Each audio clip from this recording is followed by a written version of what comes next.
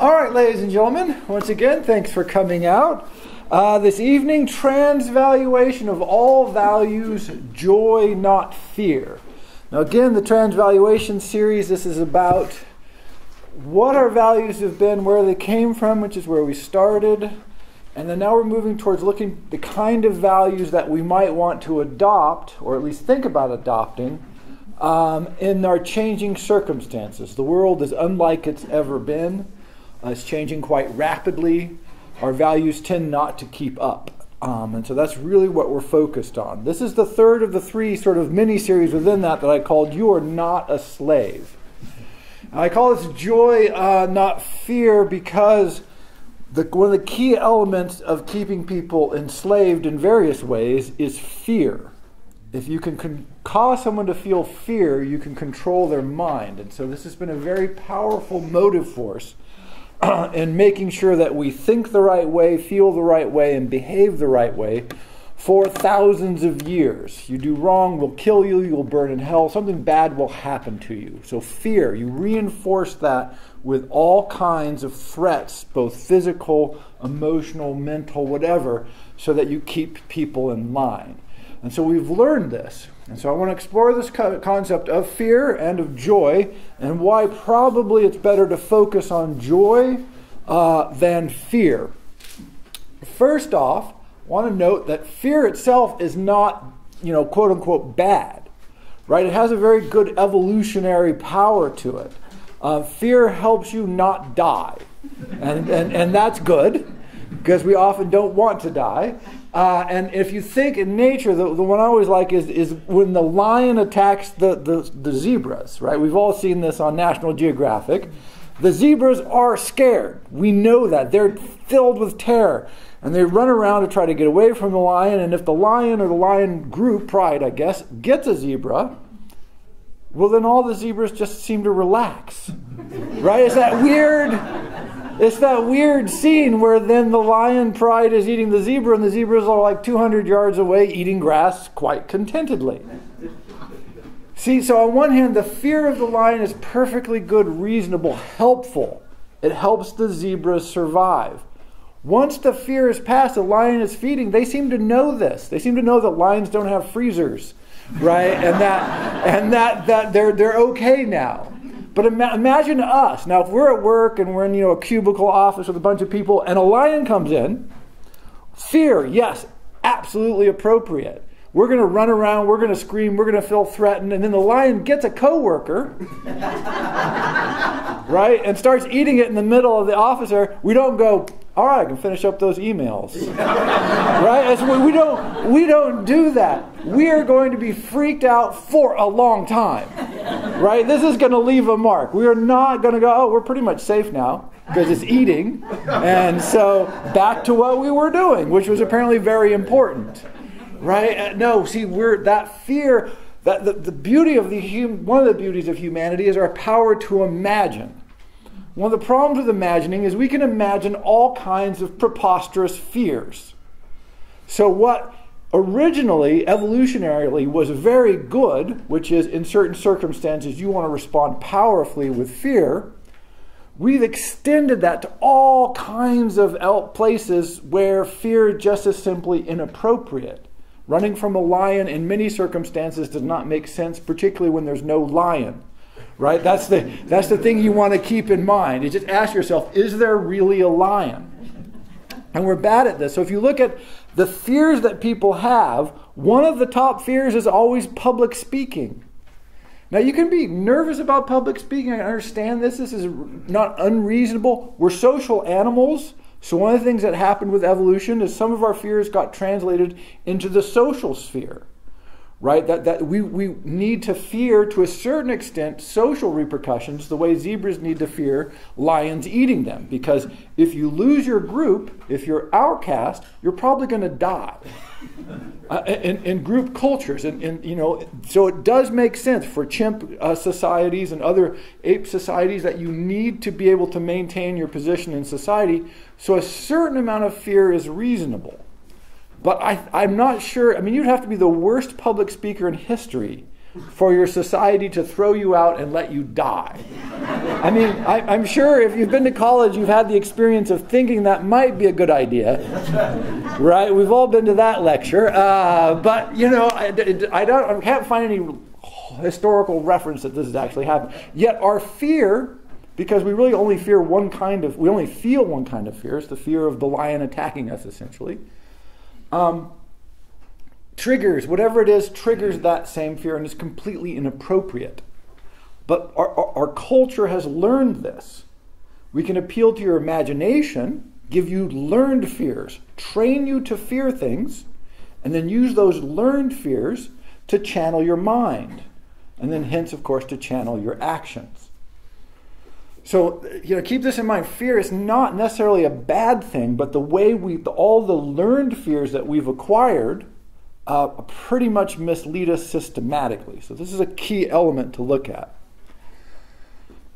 And the example I like, and that's the picture here, although it's a little hard to see in the black and white. This is one of those crazy solo free climbers. And he's several thousand feet up in the air, and he's hanging off a rock by his fingertips with no rope. Now, the fear of heights is perfectly reasonable. You do not want to fall off of tall things that will hurt or kill you. The joy of learning to climb is that you say, if I have ropes and if I'm sufficiently skilled, I don't need that fear. I can unlearn what is in fact a totally natural and helpful fear. And hence that's why people rock climb, which seems always suicidal to me, but that's because I have not unlearned that fear of heights. But we can unlearn the fears. People say, oh, they're inevitable, you learn, you can't overcome them. All the evidence is no, people do. We can. And likely we should. Now, turning to joy, if you look at the roots of joy, what I've put here is, feeling of pleasure and delight, source of pleasure and happiness, from the Old French joy, pleasure, delight, erotic pleasure in particular, bliss, joyfulness. From the Latin, expression of pleasure, sensual delight. One of the keys here, joy and happiness are slightly different. We tend to overlap them, but I want to try to make them different so that you can get a sense of what joy means versus what perhaps happiness means. The key, and this goes all the way back to the Latin, is twofold to keep in mind. One is joy is primarily internal. It's an internal thing. And two, it has to do with the senses. For the longest time, joy was associated with sensual pleasures, things you could feel, taste, smell, touch, hear. So primarily internal, primarily sensual. So you could, grab them. If you can't grab it, they were dubious on whether it was a joy. Happy is easy. It just comes from hap, which meant luck, lucky. Now the key here is luck is external. Something out in the world happens, and it makes me happy. A little burst of pleasure, of delight. And there's nothing wrong with that. But this is completely different. Not in the way we always use it, by the way, but in its origins from something that is from within you and is within your touch, grasp, feel, taste. Right? So this is because happiness tends to be associated with the external things. If this happens, I'll be happy. If that happens, I'll be happy. If this other thing happens, I'll be happy. Joy that we want to focus on is really focused on the internal and the physical, the palpable, the sensual, in all its many forms. And to move from the slavery of fear to sort of the freedom of joy is that shift often. Another note that I think is important is to move away from fear towards joy is moving towards freedom, not being a slave. Does not mean bad shit does not happen to you. Right? Freedom doesn't mean freedom from unfortunate events, unpleasant circumstances. It has nothing to do with that. Unfortunately, the human condition suggests there will be a certain amount of unpleasantness in every life, as they say. But freedom says how you meet that. Again, the notion of values is, values tell you what things mean. And so when external things happen to you, some of which will be unpleasant, unfortunately, but your values tell you what they mean. And that's what freedom means, is to adopt values that help you revalue, to reassess what is going on in the world. But there's nothing that's going to happen that's going to make bad things not happen. Freedom has nothing to do with that. It's important to keep that in mind, because people say, oh, if you just embrace joy, something bad might happen to you, and then what? It's like, no, bad things will happen to you. Whether you're free or a slave, bad things will happen to you. It's how you respond to them. That is what the transvaluation of values is about. So once you get this notion of internal and external, right? Think of joy primarily internal, primarily sensual. The real question is why do we not just always choose joy? It just seems the most obvious thing in the world, right? When in doubt, do something joyful. All the evidence suggests we're horribly confused about this.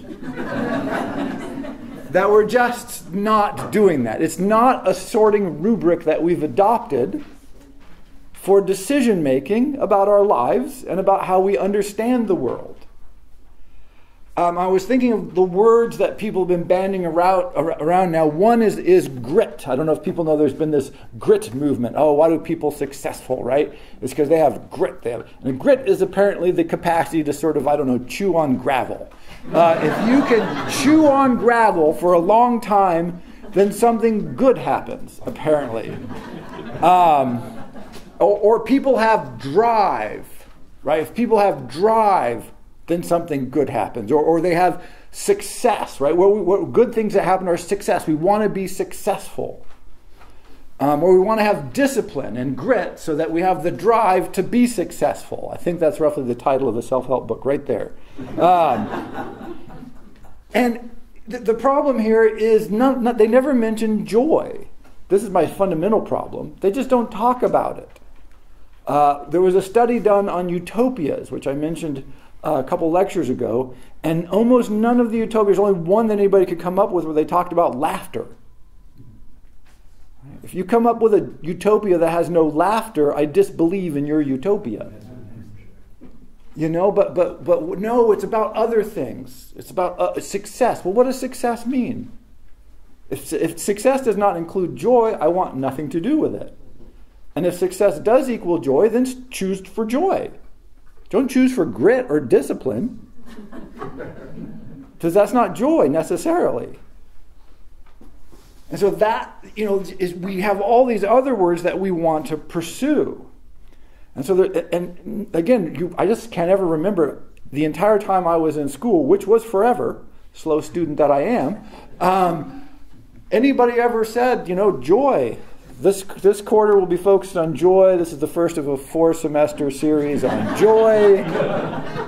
Right? There'll be a test on joy on Wednesday. Please be prepared. I don't remember anybody ever saying that. And I don't, and it sounds funny, but what the hell? What have we been studying all these years, if not something to deal with joy? Well, we've got to get a job. We've got to do this. We'll talk about all that. It's all nonsense, of course. But we're confused about this for a couple of reasons. And one of them, first quote here on the back. This is a quote from Proverbs and Psalms, several times, both.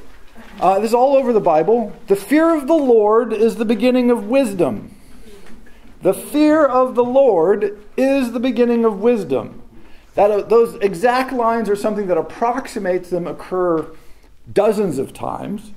And that concept is absolutely core to the Old and New Testament. Fear, fear, fear, fear, fear, fear, fear, fear, and then have some fear. Here's a big plate of fear. So partly where our values come from, not exclusively, but partly the Judeo-Christian ethic is built on a big pile of fear. We've been told to fear things. And they actually say fear is the beginning of wisdom. This is absolute, utter, contemptible nonsense. The problem is, first thing, when you're afraid, you can't think. The psychological studies on this are perfectly clear. Once you lapse into a fear state, you can't think for crap. You can react in certain ways.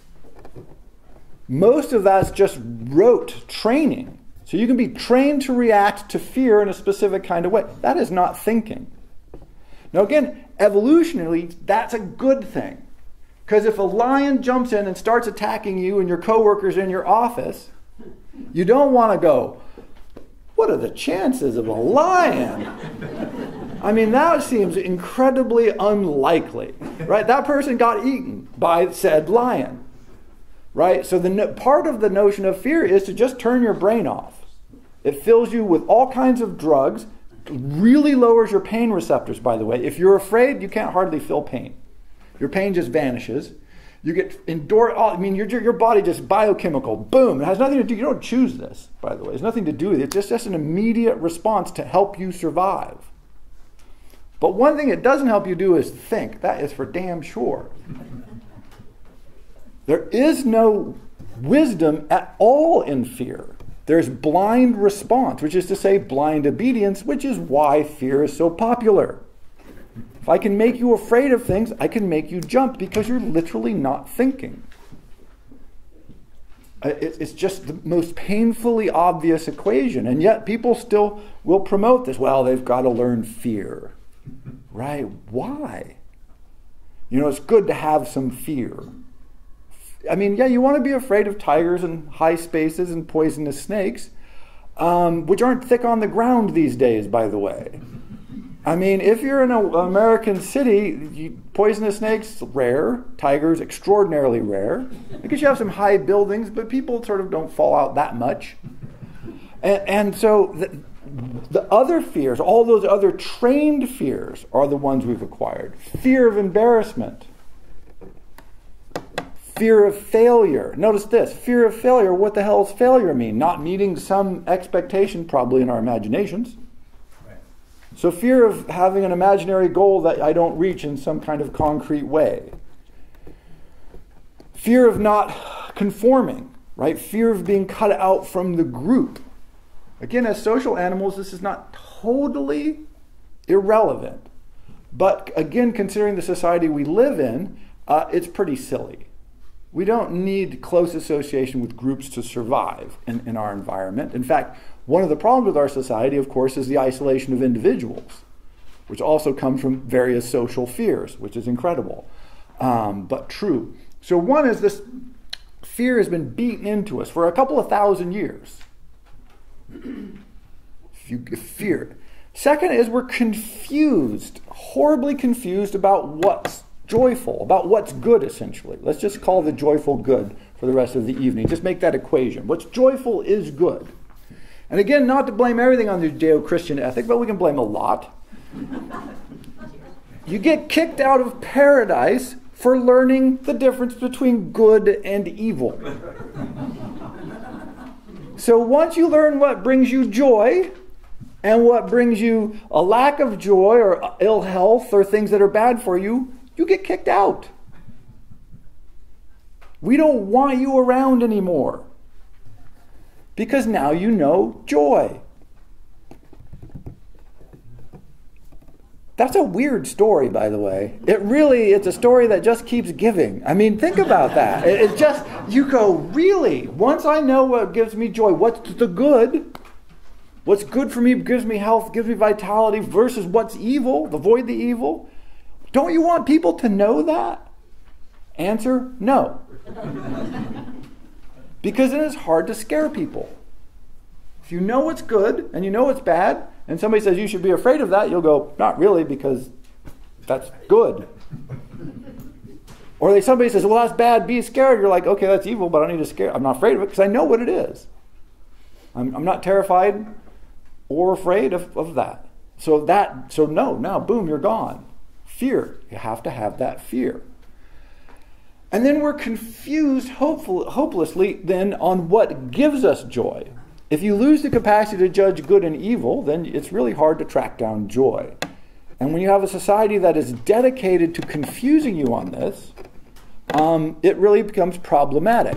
So you have the Judeo-Christian layer there, which couldn't be any clearer, and then you get sort of modern consumer capitalism, which is easy to assault because it's just so weird. And there's some great things about, as I mentioned before, is For almost all of human history, we lived in dearth. Right? Now we have material excess, and we still feel unfulfilled and needy. Part of the reason is because we're told to be unfulfilled and needy our entire lives, thousands and thousands and thousands of times. Your shoes are no good, you're ugly, your car is terrible, you live in the wrong neighborhood, your partner is unattractive. You just go through the list. Everything about you is wrong. If you don't believe me, watch a TV commercial and you'll realize how unfortunate you are. Right? How many times have we heard this? And the answer, which is provided at the same time, is but. We can help you out because we're your friends. And we're here to help you out. And we're going to help you out by selling you something. This is not a revelation. We know this. And we know that buying that pair of shoes probably is not going to alter fundamentally our sense of well-being. Particularly if you have 5 or 6 or 7 or 8 or 10 or 12 pairs of shoes. The next pair of shoes probably not going to have a huge impact. If you have no shoes, the first pair of shoes, huge impact. Let's be clear here. This is important. This is where we get confused. One pair of shoes, from 0 to 1, spectacular change, big life improvement. 1 to 2, meh. 14 to 15, really, no. You've lost track. This is not helping anymore. But we're told relentlessly that it will. But notice this is why it's distinction between happiness external, joy internal. That next material possession is an external thing. Now you can feel it, but mostly it's the imagined experience that we like. We imagine that if I buy the hat, the shoes, the record, the car, something good, then I'll feel good. Then I'll have that feeling. Again, this is like an attachment to an abstraction. And we know this because we buy this and then it doesn't work, and so then we buy other stuff. If it worked, that would be great. It would make life easy. At the top of the page you have the Epicurus quote. We must consider both the ultimate end and all clear sensory evidence to which we refer our opinions. For otherwise, everything will be full of uncertainty and confusion. This is Epicurus. Now, the ultimate end is that we die, for Epicurus. And all sensory evidence is the things we can feel and touch. Epicurus thought this is how you unconfused yourself. This is how you made things clearer. So if you see something and it's beautiful, and you think, wow, that would enrich my life, and you buy it and it does enrich your life, then you're not confused. That's an actual, real, palpable experience. But if it doesn't, then you need to reassess. Either it wasn't a very good object, or buying another thing isn't going to do it. I just saw a statistic from the World Economic Forum. They said since 2000, so this is not going way back in history, we've been purchasing 60% more clothing per capita. That's like what the hell? How do we even... Because it's not like in 2000 we were running around half naked. Right? Probably from 1800 to 1850, that was a perfectly sensible jump. Probably from 1850 to 1900, another really good jump. Winter clothes, coats, sweaters, socks, jackpot, buy some more clothes, kids. But by 2000, we're pretty well clothed. And the flip side of this, of course, is we throw away more clothes than ever. Which is like a weird cycle. We buy more clothes and we throw away more clothes. Which means it suggests strongly that the purchase of clothes is not serving a function besides the purchase of clothing. Right? It's become its own thing. Just the purchasing of it is like somehow helpful, and then not, and we throw it away, and then we, as a society. And I think that's the system. But one reason we have a trouble picking joy is because this is the system we're in. Underlayment of fear and ignorance combined with a continual push for you to get out there and buy something or do something that has nothing to do with you, and it's almost certainly not designed to give you joy. One way to think of this distinction is hap and luck. Luck equals Vegas, right? And so this is the slave concept writ large. I'm a slave. I don't like my situation, so I dream of this abstract paradise. That abstract paradise is Las Vegas, the land of luck, right? I will go for a brief interregnum. I will release myself. Freedom of a sort. Yay. I can do anything I want. And what I do is daft shit so that I feel bad. This is the key. This is the joke about Vegas, right? You're going to go, you're going to do something, you're going to be hungover, you're going to take drugs, you're going to get a divorce, you're going to lose all your money. It's going to be great. And then I'm going to return to my previous state. That's the key. And then I'll reflect on that period of license or liberation or whatever you want to call it, where the chains were gone. That's perfect slave mentality. This is not joy. Epicurus would say, yeah, no. You're not choosing joy, you're choosing a brief escape with a planned return, right? People don't go, I want to go to Vegas and do this every single day. Because if they try that, what happens is they collapse. There's a horrible book, I don't recommend it, but a lot of people were reading it a while ago about a Positively 4th Street, I think it was called, and the guy was down gambling in Vegas, but he wasn't a professional gambler before. And he was playing well, and he's up all night, and he's drinking coffee, and he's taking drugs, and he's drinking, and he's like, woo, I'm living the life. And then he pretty much has an almost complete collapse. And at the end of the book, he can't figure out whether or not that was good or bad. And it's the weirdest thing. And because everyone's like, oh, okay, people are like, well, this is a great book. I mean, this guy's doing it. And I'm like, what is he doing? He almost died. Like, have almost a complete physical, emotional, mental collapse. Why is that good? Because you don't know the difference between good and evil. Things that bring you to the verge of complete emotional, physical, and intellectual collapse, evil. Just put that out there. Things that help you feel vital, refreshed, enlivened, full of energy, good. Again, not that confusing, you would think. But we struggle with this mightily. So another quote here. This one is from Nietzsche, from The Gay Science by the Frohliche Wissenschaften. It's actually, it's generally translated as the gay science, but it's like the joyous science. Frohliche means like, wee. Right, that's the translation. Wee. I don't know. It's like skipping through meadows. Frohliche. It's uplift. It's happy. It's vibrant. It's the joyous science. That's the title of the book.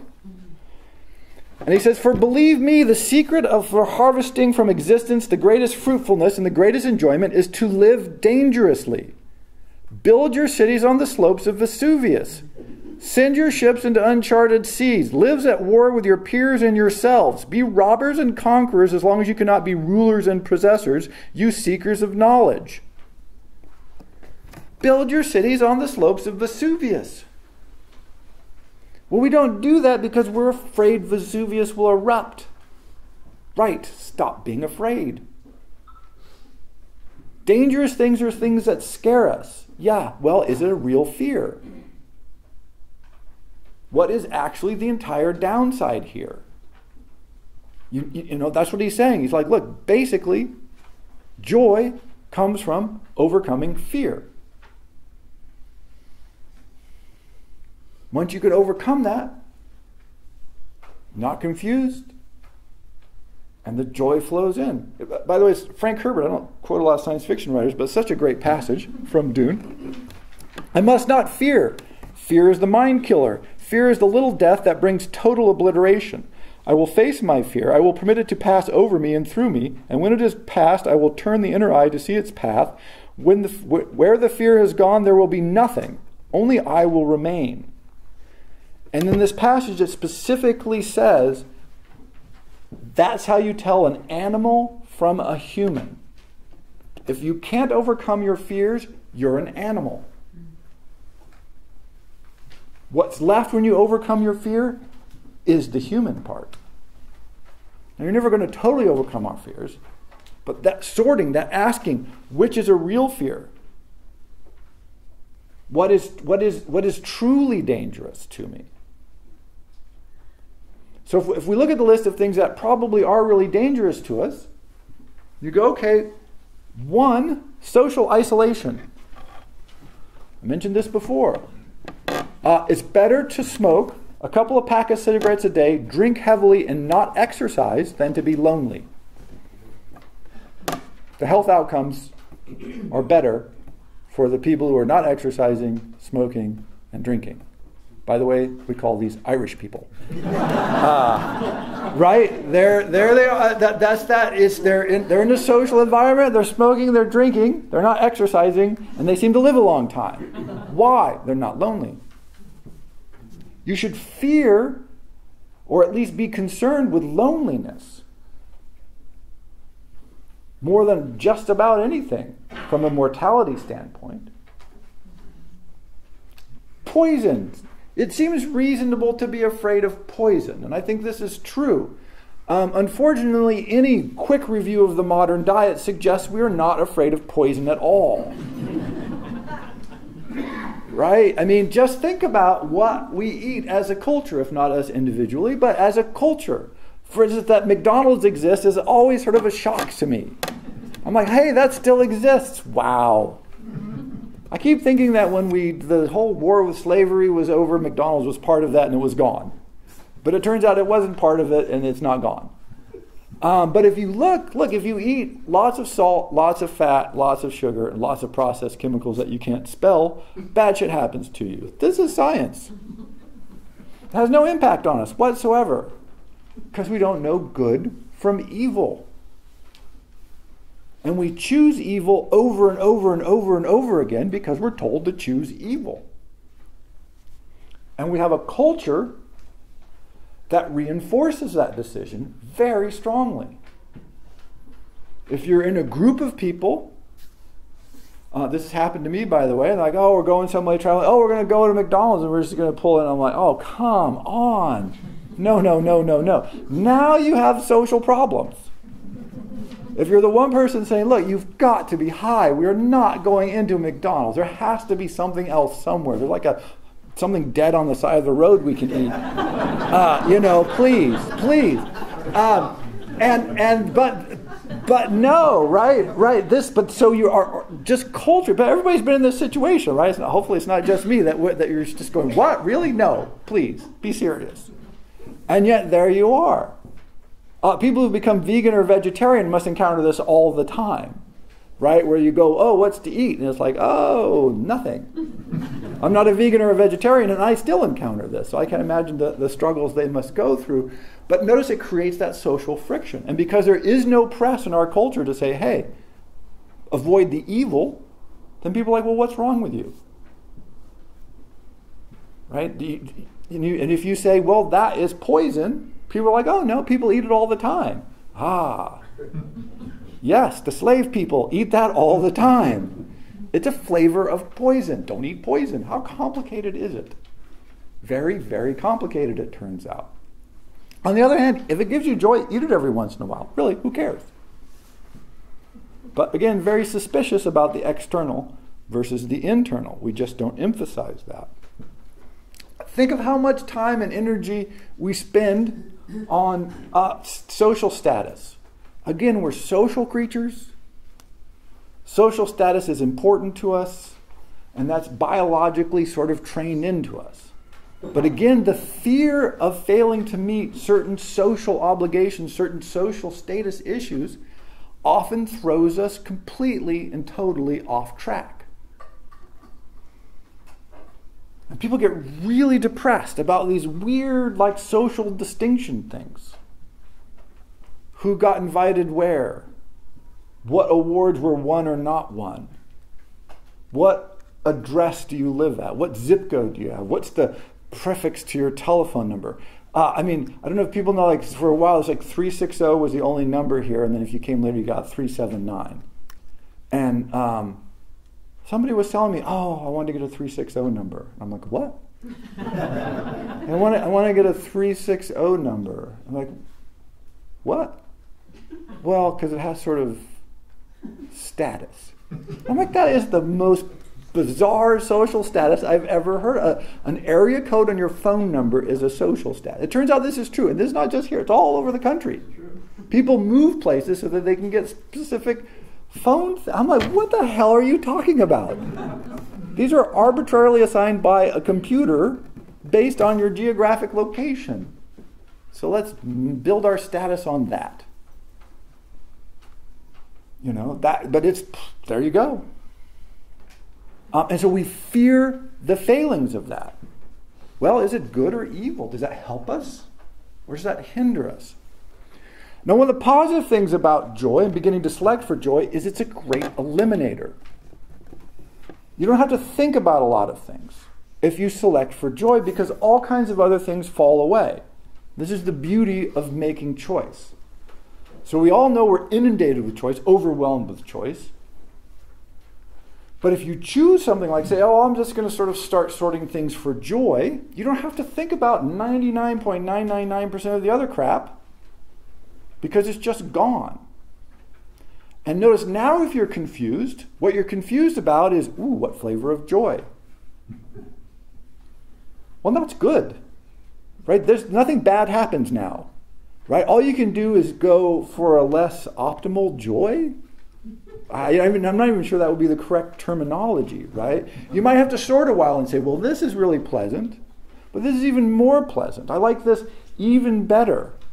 I could be inside reading books, or I could be out in the garden, or I could be at the coffee shop. Correct answer, coffee shop. But none of them are really wrong answers, right? No matter how you choose amongst these, you're going to be okay, whatever your list of joys are.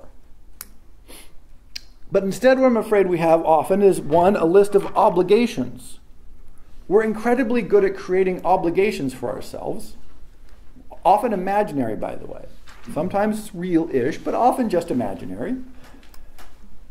And then we imagine that if we don't meet those obligations, some bad shit is going to happen. And often it's not true. But even if it is true, how bad are the repercussions? Is this an obligation that brings you joy? In which case, great. Or not, in which case, probably try and ditch it. Right? Pretty straightforward, not that confusing. But we think, no, I have to do things, or fear. And this is what Epicurus and Frank Herbert here from Dune are talking about. Great. Go live with the fear. Move into the fear. Go, here's the fear. Is that a real fear? Is that a really bad, terrible fear? When I was in graduate school, it's like our class started at 50 and like 5 of us ever finished. So it was kind of this brutal, pointlessly, stupidly brutal program. But people flunked out, okay? But a couple of people, one of my friends, he just said, well, this is silly. I'm going to go into another program. I'm like, wow. Well, that's clarity. This is abusive and painful, and this other program looks fun and enlightening. I think I'll go over there. Yeah. All right. See, but we don't think that way. We think, if I flunk out, I did my best and then I failed. And failure is bad, but if I choose, then I'm a quitter. And we know being a quitter is bad. One thing I think we all need to do is embrace quitting. I really mean this. Because if you think you need to finish everything you start, it creates this huge barrier to starting. You won't run experiments to find out where your joy really is. If you feel that once I start, well, I'm committed for the whole thing. See that psychological trap? Because I don't want to be a quitter. I've got to grit. I'm going to grit through it. I'm going to grit through it. And then it's going to be successful with my discipline and my drive. Woo! But if you feel that, oh, if I start, well, I don't. If I start, then I'm committed, and so well, I better not start anything, for fear of failing. Well, not, of course, obviously, not starting stuff is the failure. The second failure is to start stuff, discover you don't like it, and go, well, I better finish. No, don't finish. Drop the shit now. I picked up the rock. I found out I was hot. I dropped it. By the way, I'm terrible at this. This is ridiculous of me to say this because it's like my worst thing. I'm like, God damn it, I'm going to finish. If I start, I'm finishing. It's like, no, you don't have to finish. Just set it down. And go, well, didn't work. That's fine. And people go, well, did you finish? You go, nope, I quit. I am a quitter. Right? Very liberating. Very liberating. But it not just liberates you from the problem, it liberates you to experiment. It liberates you to give it a try. But see how strongly that runs against our ethos? Oh, you dropped out. Oh, you quit. Oh, what went wrong? And if you say, well, I just wasn't as pleasant as I felt it should have been, so I quit. Then people are like, wow. And then you can say, apparently I have very little grit. And I think it's something to strive for. You want to get rid of all the grit that you have. I think grit may be a problem that we want to deal with by sort of letting it go. Right? Unpleasant things, don't do them. And this frees up more time for pleasant things that bring you joy. Again, you wouldn't think it was that confusing. But I think it is really confusing. I see parents, I don't have kids of my own, but I see parents and my nieces and all that. And I think a lot of parents now are torn because they're told that they have to do everything and they have to do everything well and they can't quit doing anything. And so they're just completely and totally overwhelmed. And so they don't get a lot of joy out of their kids because if they're getting joy out of their kids, they feel like they should be doing something else. If they're doing something else, they feel like they're supposed to be doing something with their kids. And it's like, that's sort of this impossible position, but that's just a social construct. Again, transvaluation. You're responsible at some point for going, well, I don't care what people think. I'm just going to either hang out with my kids or forget my kids. I'm going to work my job or whatever it is. Make something that works for you. But you're never going to please everybody. You're always going to be wrong. And people will happily tell you you're wrong, that you're doing your kids wrong. And I keep thinking about this, and I thought, it seems to me like the best thing you could possibly do for your children is give them an example of joy. Raise them in a joyful environment. So if you're joyful, probably they'll be joyful, and then, woo, look, we're all living in joy. Who the hell cares what happens after that? Really? How far wrong can you go? I mean, Henry Miller once wrote a letter to Lawrence Durrell, and Durrell had written him and said, "Oh, I would, love to, write more and all this, but the kids need shoes." And Miller wrote him back, "Kids don't need shoes."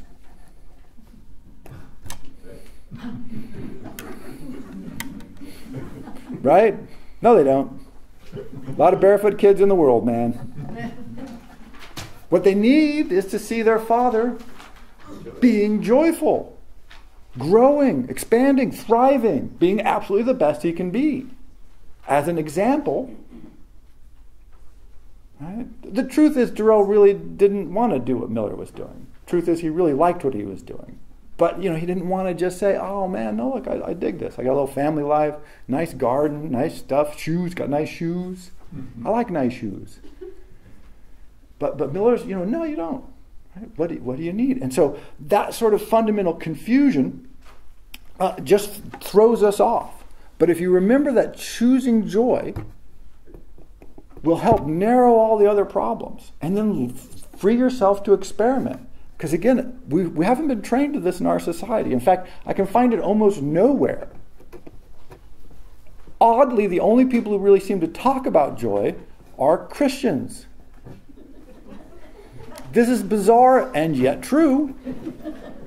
And what they say is, if you surrender to the fear of God, you'll feel joyful. And I'm like, there's sort of a perverse masochistic logic there. And the logic is, once you surrender all responsibility for yourself, and you completely absorbed all possible fear, I think you get kind of a weird rush. Right? It must be like jumping out of an airplane, you know?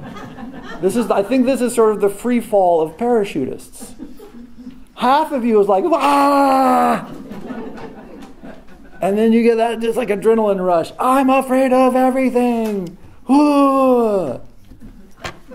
The difference is that many parachutists have parachutes. Christianity, not so much. But so, it's everything but the parachute. But that's all I can figure out, because they actually do become interested in this joy thing. But I imagine it's because they're so inundated with fear that it makes them have a heightened sense of awareness of joy. And we're just in this sort of never land of trying to go from appeasement to distraction to something else. And so I want to return back to this notion of the internal when you begin thinking about it. This great phrase from Henry James, he says, it was a crowded but empty day. And I love that phrase, a crowded but empty day. Lots of stuff happened, nothing inside. I'm sure we've all had those days. That's the absence of joy. Stuff happened, but nothing inside. Just vacuous, just obligations, just putting on the faces to meet the faces that you meet. Good old T.S. Eliot. If you would like to know the poet who specializes in this, T.S. Eliot is your man. That sense of distance, divorce from what's going on around you, even while you participate in it. That is that absence of joy. We've been overwhelmed by discipline and duty and obligation and drive. And another phrase that I like, and one that I think is really worth thinking about, is anything worth doing is worth doing well.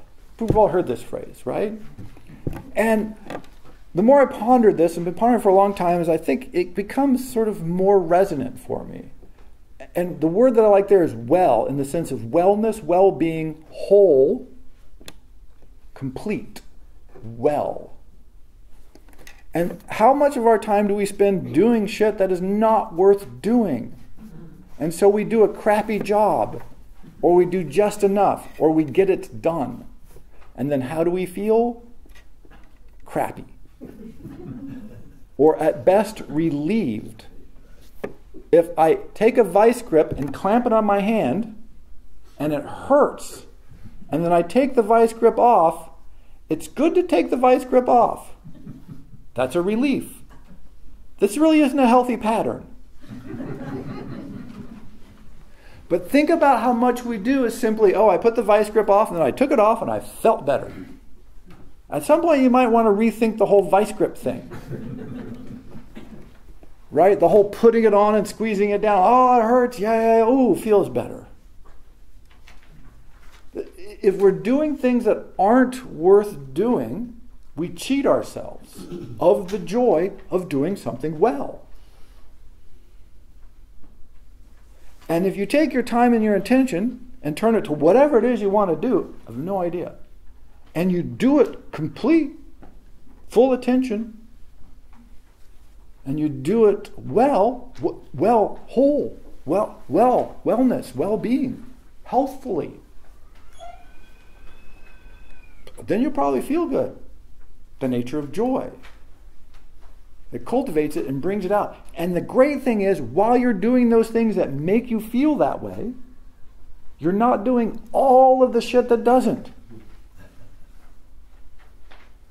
See how that works? It's genius. It's like the great sorting mechanism. Know the good, choose the joyful. And then that, when you're doing that, you're not doing all the other things. And then eventually, hopefully, you know, if you're doing this correctly, you'll know, because it's back to Epicurus. It's what you sense. You'll feel it. It's not about a commercial or an ad. It's not somebody telling you it's great.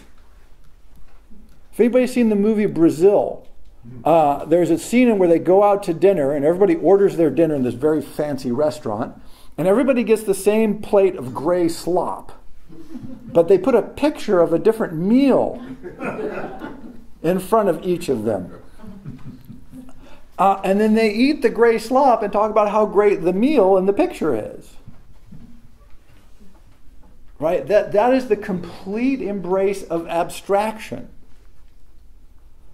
And yet we do this. We really, as a culture, we do this systematically. We keep going, oh, that's a nice picture, and they eat the gray slop underneath.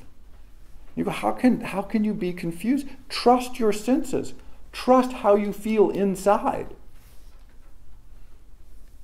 Give yourself that space to go, oh, this seems good because it makes me feel good. It seems sustainable. I don't have a hangover tomorrow. Or if I do have a hangover tomorrow, then you go, well, that may not have been as good as it seemed in retrospect. Or if it makes you feel terrible after a day, a week, a month, then probably it's not good. But you should be able to judge. It shouldn't be that confusing, but it is confusing because think of how we've been brought up. You have to sit through school. Why? It's good for you. You have to sit there and do this. Why? It's good for you. You have to go there and do that. Why? It's good for you. You have to go and take that job. Why? Man's got to make and earn a living. Woman's got to get a career. We're told that you have to, must, should, need to, that they don't ask you what brings you joy. And again, this doesn't mean bad shit's not going to happen to you. That's the amazing thing. Really doesn't help that much with that. But what it does mean is in the interregnums between bad stuff, which hopefully becomes greater the more you choose joy, you have joy. Right? The worst thing that can happen to you is you can mistake where your joy was, and so then you can pursue your joy differently. And by the way, I imagine it will also change. What brings us joy early, mid, late, that's going to be a changing, evolving, moving, and well, it should be, because we should be growing. Again, this is the notion of putting things down. If you pick something up and you really, really like it, it is joyful, it does bring you joy, and then at some point it's like, oh, not so much, put it down. You know, just put it down. A friend of mine worked a job that he liked for about 10 years, and then he worked for another 5. And he said those last 5 were not good. And finally, he was probably going to get arrested because of the stuff he was doing at work, because he has not stopped enjoying his job in any way and just had become miserable and sort of self-damaging. And they offered him an early retirement buyout. And so he took it.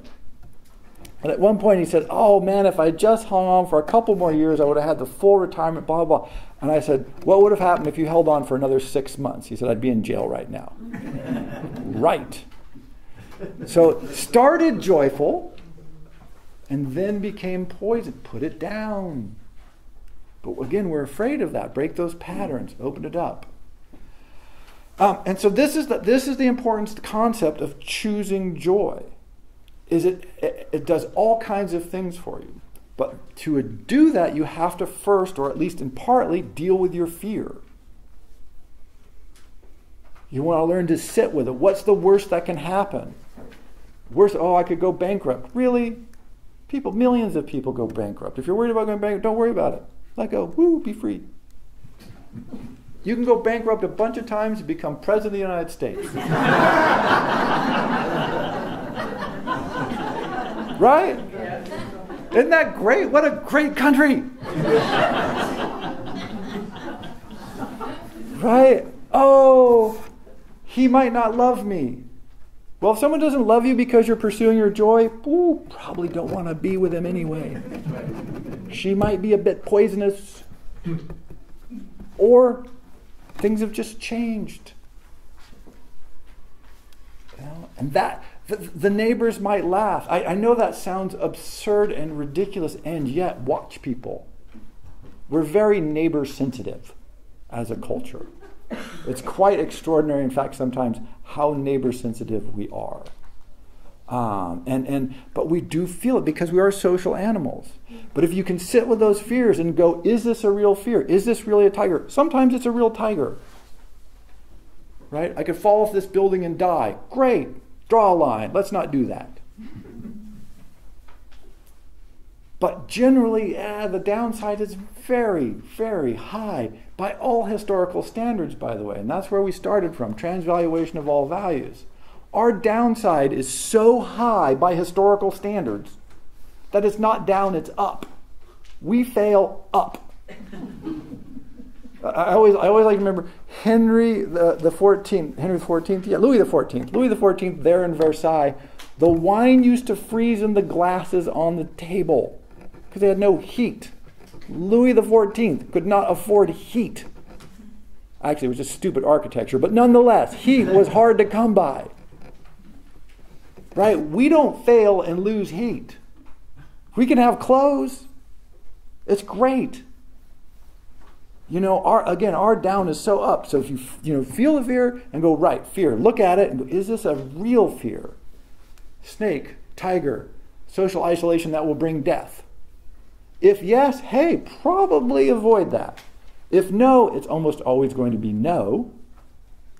Then go, wow, is this interfering with my joy? Why would this prevent me from choosing to make a decision or not make a decision, to do something or not do something? It really shouldn't. There you go, ladies and gentlemen. Joy, not fear.